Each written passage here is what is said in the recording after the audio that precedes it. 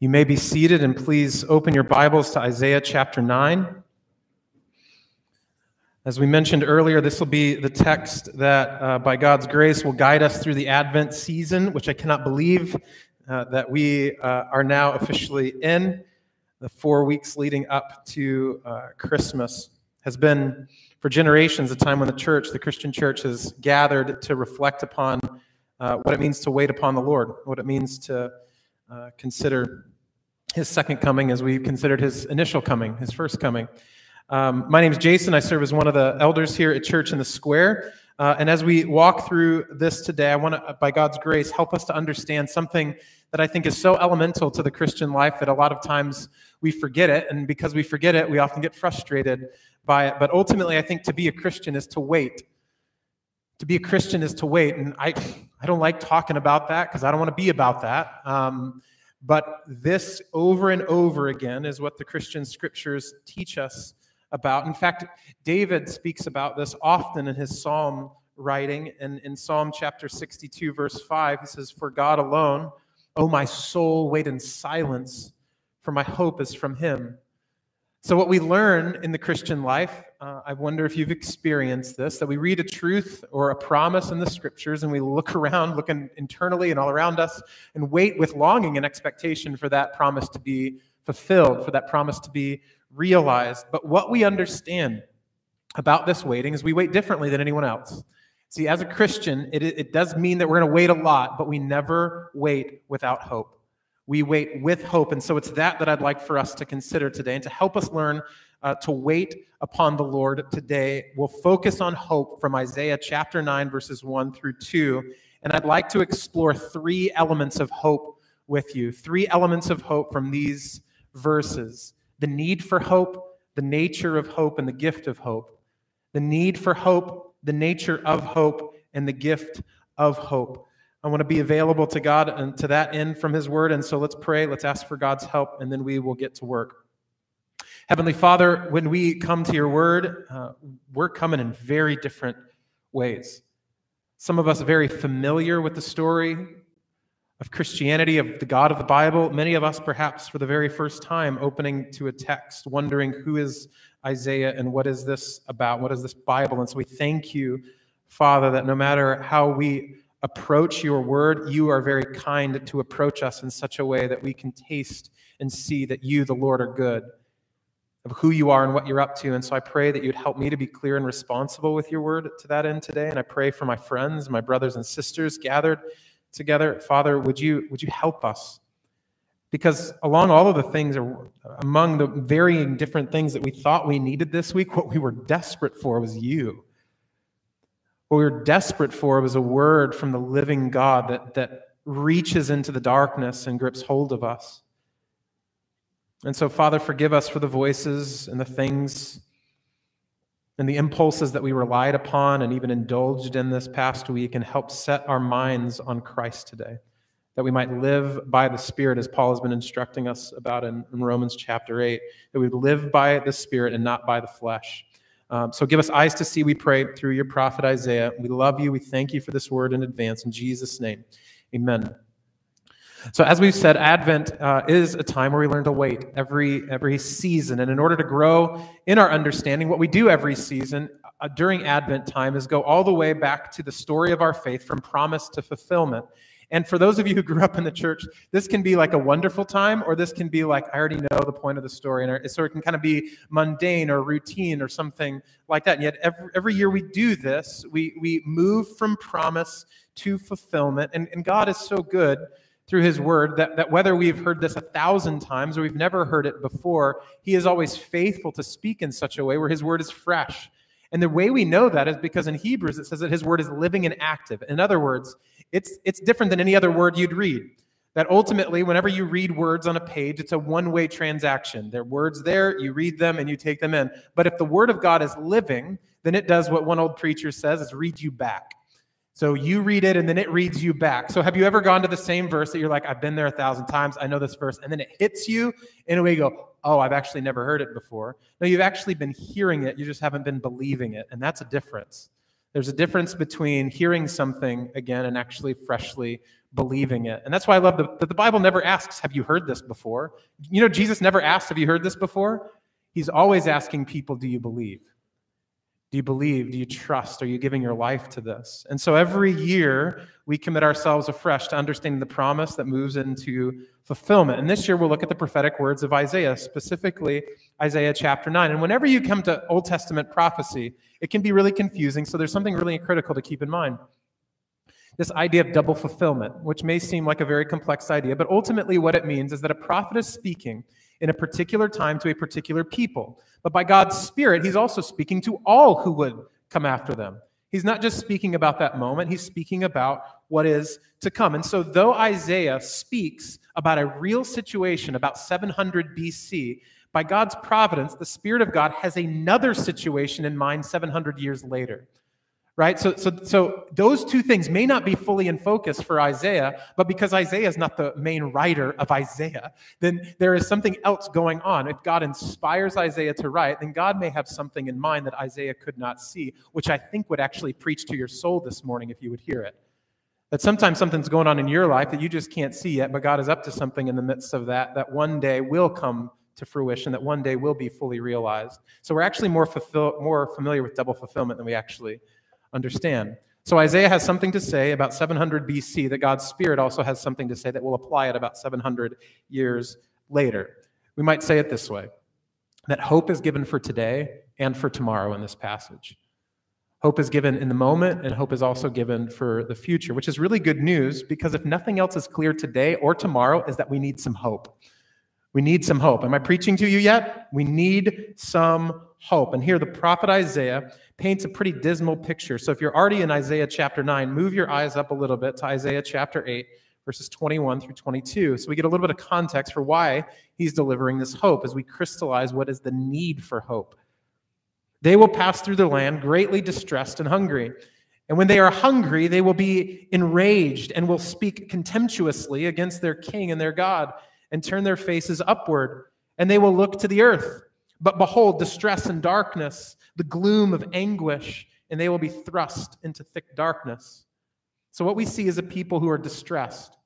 They're hungry, they're enraged, they're contemptuous, they're rebellious. And if you've ever been on a road trip with children, you kind of get the picture, right? That's exactly what's happening here. Their world is filled with distress and darkness and gloom and anguish. And Isaiah is painting a very dark picture.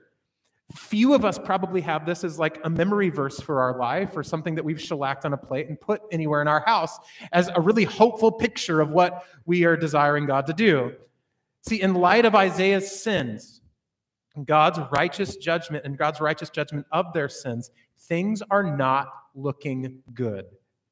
We realize from the start then of Isaiah chapter 9 that he doesn't just have people in general in mind, but a particular people. So look at 1, Isaiah chapter 9.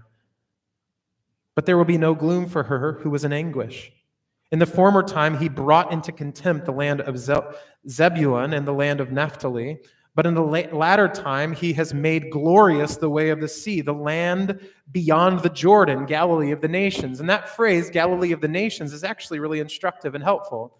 See, Zebulun and Naphtali were 2 tribes of the 12 tribes of Israel. And back in the day, Israel was actually divided into 2 kingdoms. There was a northern kingdom and a southern kingdom. And Zebulun and Naphtali were 2 tribes of that northern kingdom. And during this time of Isaiah's writing, that northern kingdom was actually under the domination of a Gentile nation known as Assyria. Assyria covers places like present-day Iraq, Turkey, Syria, and Iran. And Isaiah actually prophesied that this was going to happen in Isaiah chapter 8. So he knew that this was going to take place through the inspiration of the Holy Spirit, spoke about it in chapter 8, and now writes extending from that into chapter 9. Now, because Israel was under this captivity in that Galilean region, under the power of a non-Jewish or Gentile nation, that's why it became known as the Galilee of the nations. So it was Galilee, that part of the world, but it was of the nations because it was being ruled and reigned over by people who were not from Israel. So the name tells us an important story, and it reveals a biblical pattern. The biblical pattern is simple, and you and I all have lived it, that people sin and it doesn't go well. That's the pattern. People sin and it doesn't go well. This people's behavior defies the righteousness of God, and darkness then illustrates suffering and death, which results from sinfulness. Sin never leads to light. It never leads to hope. It never leads to joy. It always leads to the same place. People sin, it doesn't go well. It's dark, it's gloomy, there's suffering and death. See, in many ways, I think we already begin to get a sense of the double fulfillment of Isaiah's words. After all, there's nothing unique about what's going on in the northern kingdom in 700 BC. There is regretfully nothing spectacular about the biblical pattern. We all sin and it never goes well. Paul even writes this to the church at Ephesus when he says, therefore, remember that at one time you Gentiles in the flesh called the uncircumcision by what is called the circumcision, which is made in the flesh by hands. Here's what he says, remember that you at one time were separated from Christ, alienated from the commonwealth of Israel and strangers to the covenant of promise, having no hope and without God in the world. He wanted people to remember who were no longer in the dark that you used to be. We forget pretty quickly from whence we've come. See, people sin and it doesn't go well. Paul builds on this biblical motif, and he takes this theme of light and darkness and sort of crystallizes, puts flesh on it with the language of the New Testament of hope and despair. And so like the northern kingdom, we all spiritually and literally, whether we know it or not, are distressed, hungry, enraged, contemptuous, rebellious. Like every member of that church in Ephesus, we all need hope. And we all had no hope. Our world has been filled with distress and darkness and gloom and anguish. In the middle of a pandemic, I don't think we need to illustrate this anymore. When we are in darkness and despair and we couldn't even be with each other, like the fact that the way we're gathering now is so hopeful tells us the distress and darkness that we were in. I can't even see your faces, right? Do you see the pattern? People sin, it doesn't go well. There's darkness, there's despair, there's judgment, there's isolation from God. Fortunately, though, the biblical pattern is not done with just that. That people sin and it doesn't go well. God in the middle of that brings hope. Because of sin, we need hope. I think we could all use some hope today. So through this metaphor in history, the passage makes clear that we all need hope. We all need hope. But what does it look like? Because when we talk about hope, our minds can go in a number of different directions. And so it's important that as we admit our need for hope, we need to talk about the biblical nature of hope as well. Or else we will cling to things that actually aren't hopeful, things that we think are going to quench our thirst, but actually make us more thirsty, things that we think will make us quench our hunger, rather, satiate our hunger, but actually make us more hungry, or things that we think will give us light, it actually will produce more darkness. That's how broken this world is. So what's the nature of biblical hope? Now, I think something fascinating, as I was studying again for this week, something fascinating about God's tendency to bring hope. He often brings hope or begins to weave hope in before we even know we need it. He begins to weave hope in at the very beginning of a story, and we're probably not even sure yet, why are you being so hopeful? Why are you grounding us in something right here? And then it gets dark and you go, oh, right? You look back and you go, oh, like that friend that you weren't sure, like, oh, we have something in common, and then suffering hits, and you go, oh, you got that story too. Oh, God actually built hope into this relationship before I even knew that I needed it. He does that all the time in the scriptures. See, when we look back to Isaiah chapter 7, verse 14, we're introduced to hope before we're even confronted by the fullness of darkness. As I've already suggested, to be a Christian is to wait. But to be a Christian is to also be introduced to hope before darkness fully sets in. See, we wait, but we wait with hope. Here's what I mean. Isaiah chapter 7, verse 14 through 16. Therefore, the Lord himself will give you a sign. Behold, the virgin shall conceive and bear a son, and shall call his name Emmanuel. He shall eat curds and honey when he knows how to refuse the evil and choose the good. For before the boy knows how to refuse the evil and choose the good, the land whose two kings you dread will be deserted. So Isaiah is warning a particular king, King Ahaz. He's the king of the northern kingdom who's sort of getting cozy with the Assyrian Empire, right? And he said, that's not a good idea. Don't do that. He's trying to dissuade him all the way up into chapter 7 to not get cozy, not to allege himself with a foreign empire who does not care and is rebellious against the God of the Bible. But because he does not listen, now Isaiah says a son is going to be born. Your son, in fact, most people agree, a man named Hezekiah who will replace Ahab as king.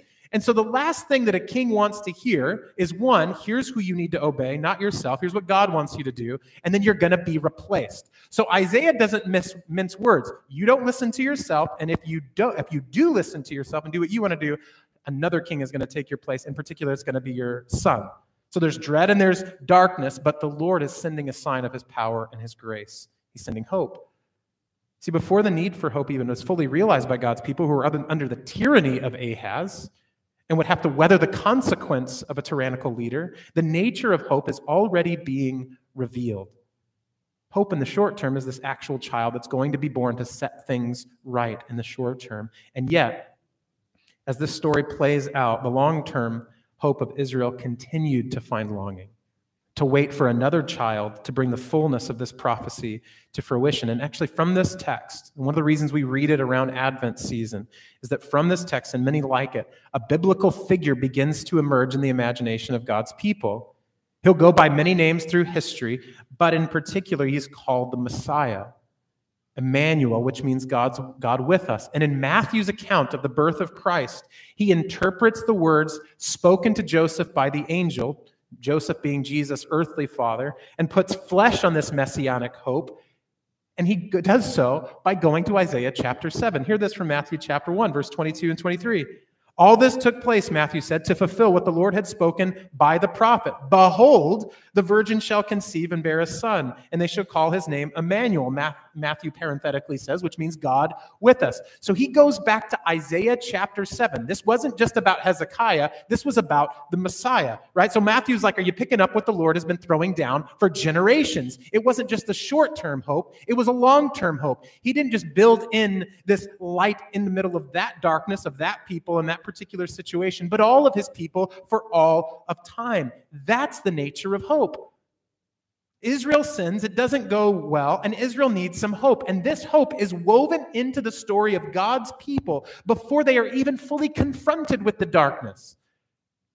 God speaks hope not after despair, but in despair. God speaks light and brings light not after the darkness, but in the middle of the darkness. Makes sense? Are you with me in this? That's what makes hope hope. Many of us like a kind of hope after we've all figured it out. Then we go to Instagram and say, look how good it is. Very few of us like to talk about the hope we're clinging to in the middle of the mess. Because we're not sure how it's going to work out. We don't know if it'll look good. God is so bold and courageous and in control. He speaks truth in the middle of a situation that looks like anything but is true. He delivers light in the middle of darkness. See, and the way God brings hope tells us so much about the biblical nature of hope. The nature of hope in the Bible is always, in particular, centered on a person, not a particular situation. And I want to try to bring this home because I think we need to hear this. Hope is a person, church. It is not the promise of a situation changing. Hope is a person. Why is this so important for us to clarify? Because I don't think we believe this most of the time. Now, we might check that box if we gave like a biblical test on Sunday. We're like, no, Jesus is the hope. But as we live, what are we actually believing?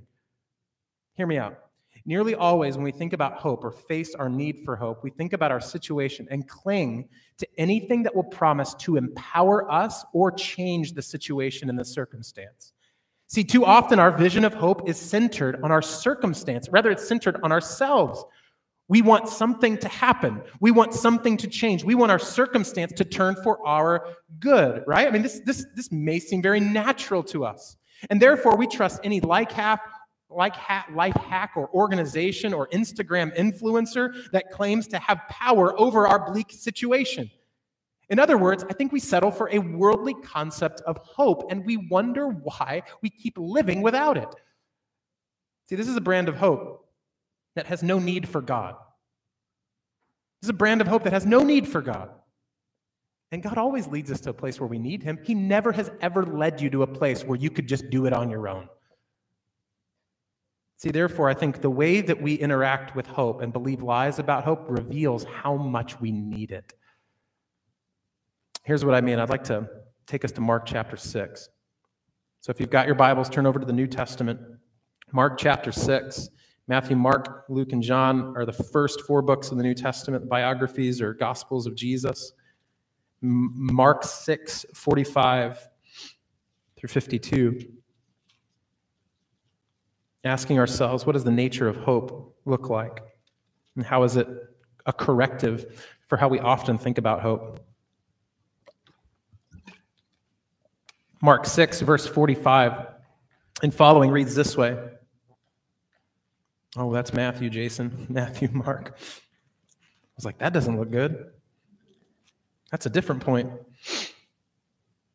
Mark 6, verse 45 and following says this, immediately, he, that's Jesus, made his disciples get into the boat and go before him to the other side, to Bethesda, while he dismissed the crowd. And after he had taken leave of them, he went up on the mountain to pray. And when evening came, the boat was out on the sea, and he was alone on the land. And he saw that they were making headway painfully, for the wind was against them. And about the fourth watch of the night, he came to them, walking on the sea. He meant to pass them by, but when they saw him walking on the sea, they thought it was a ghost and cried out, for they saw him and were terrified. But immediately he spoke to them and said, "Take heart, it is I. Do not be afraid." Verse 51, and he got into the boat with them, and the wind ceased. And they were utterly astonished, for they did not understand about the loaves, but their hearts were hardened. So picture this. Jesus is on land. His disciples are at sea. It's really late, likely 3 to 6 a.m. That's that fourth watch period. It's stormy. It's terrifying. It's fair to say the disciples need some hope. They need some hope over their bleak situation. They need some hope in despair. They need some light in the middle of the literal and emotional darkness that they are in. They need some semblance of truth and power and grace to show up in real space and real time. And then Jesus walks on the water. And I think many of us rightly give a lot of attention to that because it's amazing. Jesus walks on water. We should not overlook that. But it's interesting that Mark doesn't seem to dwell on that too long. Mark seems to be focused on something else as he retells the story. He doesn't stop there as if it's the point of the story. But notice, the walking on the water, not only is it not the main event, but it seems like Mark's attention is taken elsewhere. Look back through this passage. Mark follows Jesus' actions beyond walking on water. In verse 48, it says that Jesus saw them. In the latter half of 48, it says that Jesus came to them. And then in verse 50, it says that Jesus spoke to them. And then as a culmination of all of that, verse 51, it says that Jesus gets in with them, into the boat with them. And then, only then, after the seeing and the coming to them and the speaking to them and the getting in with them, only then does the wind cease. In other words, here's what I think the Lord would like to say to you today. Jesus gives himself to them before he changes their circumstances. Jesus first comes to them before their circumstances change. Jesus draws near to them. Do you see? Jesus himself, his presence and his power is the hope. What I think Mark knows and the disciples are experiencing is that hope is all about proximity to Jesus. In fact, if you read through the gospel according to Mark, every time the disciples get into despair, it's because they're separated from Jesus. They're never in despair when he's close. It's when they're separated from him. Hope is all about proximity to Jesus. Could that be something, my sister and my brother, that you need to hear today? Hope is a person, not a situation, nor the promise even that a situation will change. You see, our real need is not circumstantial because sin is not a circumstantial issue, it's a relational issue. This is what Paul writes about in Romans chapter 5, that we don't have peace with God and we need peace with God. Hope must be a person, not a situation. See, sin put us at odds with God before it put us at odds with the world. Therefore, our need, first and foremost, is to have peace with God. Therefore, hope must be a person. See, the need for hope is sin, and the nature of hope is Jesus Christ himself. And hope is personal, not circumstantial. See, to be a Christian is to wait with hope, specifically to wait upon God. But not just that. Here's the beauty of the gospel. God calls us to wait upon him with him. It's a paradox of the gospel. God calls the people of God to wait upon the Lord, and he says, I'll draw near to you as you wait. So we wait for God, and we wait with God. So when Isaiah says in Isaiah 9, verse 2, if you flip back there, that the people who walked in darkness have seen a great light. Those who dwelt in a land of deep darkness, on them has light shone. He's not talking about a change of circumstance. He's talking about it, all being unwittingly, about proximity with God, the arrival of the one who would be called what? The light of the world. I think we all know that experience, that even though we've been reassured by the presence of God, we've been reassured by our community, we brought something to our group and shared, and they said, God will be with you. The next day, sometimes the situation doesn't change, right? That boss still acts a fool. You still don't have the money you need for rent. The situation does not change immediately. It seems like the Lord constantly wants to remind the people that he gets into the boat with us first before the waves and the wind might cease. I think we all know this. I think we all know this experience, this persistent power of distress, of hunger, of rage, of contempt, of rebellion, what Isaiah's contemporaries were experiencing. Their world, like ours, was in distress and darkness and gloom and anguish, and that may not change tomorrow. But the gospel, the hope is that God enters into the distress. God shows up in the darkness. He experiences, church, the gloom and the anguish with us. Or for those disciples on the stormy sea, Jesus gets into the boat with them. Are you with me yet? That's hope. I don't want a faith or a religion that just gives me good words to live by to try to apply tomorrow that I can figure it out. I want a God who gets in the boat with me. That's unlike anything anyone's ever come up with. That the God of the universe would not just say, I've got wisdom to download to you, that if you apply it to your life, it'll work out for your portfolio. It'll work out for your marriage. It'll work out for your children. The God of the Bible says that's not good enough for my prized creation. I'm going to get into the boat with you. I'm going to suffer with you. I'm going to feel the anguish with you. I'm going to feel the pain with you. I'm going to walk in the valley of the shadow of death with what? With you. That's a God to worship. Church, what if Jesus wants to give you himself before he changes your circumstance?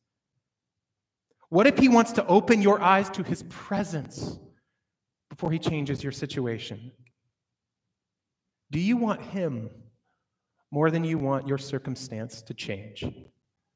You see, if what God does for us is more valuable than who God is and that God himself, we belittle hope and make it into another spiritual commodity. Just something we want from him, but we don't want him. Have you ever had a relationship like that work out? Where people just want stuff from you, they don't want you. They won't want to be in life with you, they just want stuff from you. As little as it works with human relationships, it works even more poorly with divine ones. Hope is not a commodity to be doled out transactionally by the divine. Hope is a person who sees you, a person who comes to you, a person who speaks to you, a person who gets into life with you. And when he gets into life with you, all of a sudden it puts those wind and waves into context. All of a sudden those wind and the waves start making sense, and then, if not immediately, they eventually do subside. Isn't this what Jesus instructed his disciples? In this world you will have trouble, but fear not. Why? Because I've overcome the world. In other words, those wind and the waves are not in control. I am. Your situation does not dictate your future. I do. What other people are saying and doing around you, that doesn't tell you who you are. I tell you who you are. That's the kind of enduring hope that the Christian has. See, to be a Christian is to wait, but to be a Christian is to wait with hope, with a person named Emmanuel, God with us, the light of the world who has shined in the darkness. See, people sin. It doesn't go well, but God brings hope. God shows up. That's the nature of hope. The need for hope is sin and despair and darkness. The nature of hope is God himself, Jesus Christ, the God who is with us. Now, quickly, briefly, the gift of hope. In short, I think the gift of hope is assurance. It's about assurance and it's about transformation. Hope may be about what's to come, but in Christ, it has an immediate effect upon you and upon me. To put it in the language of the Apostle Paul, even though creation is groaning inwardly for full redemption, those who are in Christ are a new creation. The old has gone and the new has come. Hope may not change our circumstance immediately, but it changes us right away. It may not change our surroundings right away, but it transforms our heart. We discover this reality in Isaiah's prophecy. See, Isaiah, this is wild. Isaiah chapter 9, verse 1 through 7 is talking about the future, but did you notice as we read it today, it's in the past tense language. Isaiah is talking about the future in the past tense. Think about that. This is a common literary device of prophetic writings, that God's purposes are as sure as his presence. God's word is as good as reality. God's promises are as good, are as powerful, are as sure as the past tense. A leading Old Testament scholar, J. Alec Mortar, explains that the light and hope of Isaiah 9:2 is immediately evident to the eye of faith. Those who walk in darkness can see the light ahead and are sustained by hope. The world's sense of hope, I think, often is communicated in this very simple word picture, that I can see the light at the end of the tunnel, right? Whether work is slamming you right now and you don't know whenever vacation might be, and all of a sudden you just get, oh, maybe after I turn that in. Or in some sort of relational desert, you're just not sure who's really with you and who's not, or in a parenting desert where you're just like, oh my goodness, will they ever obey a single word? And whenever a little bit of hope shows up, we go, I can see the light at the end of the tunnel, right? Church, we got better hope than that. We got better hope than light at the end of the tunnel. See, for the Christian, the light of Christ has actually entered into the tunnel, warmed our hearts, and by faith has given us a vision, an understanding to not just walk towards the light, but walk in the darkness no matter how long it lasts. You may never see the light at the end of the tunnel, but the light has come to you. You see, God's presence reassures us of a future, and his presence instantly transforms us into a people of hope. See, what's interesting about the New Testament writings about hope is it's often and just as much used as a verb as it is a noun, where God calls us to be a people of hope, and he communicates that he has already given us the gift of hope. See, the need for hope is sin, despair, and darkness. The nature of hope is a person, Jesus Christ, God with us, and the gift of hope is sight in the middle of the darkness. See, people sin. It doesn't go well, but God brings hope. God shows up, and he gives us eyes to see. So may we be a people who see clearly because of the gift of hope. Heavenly Father, we are desperate and in great need. So comfort us with this word, encourage us with this word, and make us a people ready to obey and see your kingdom come more and more because of the gift, the nature, and the need that we have for hope. We love you. We thank you in Jesus' name. Amen.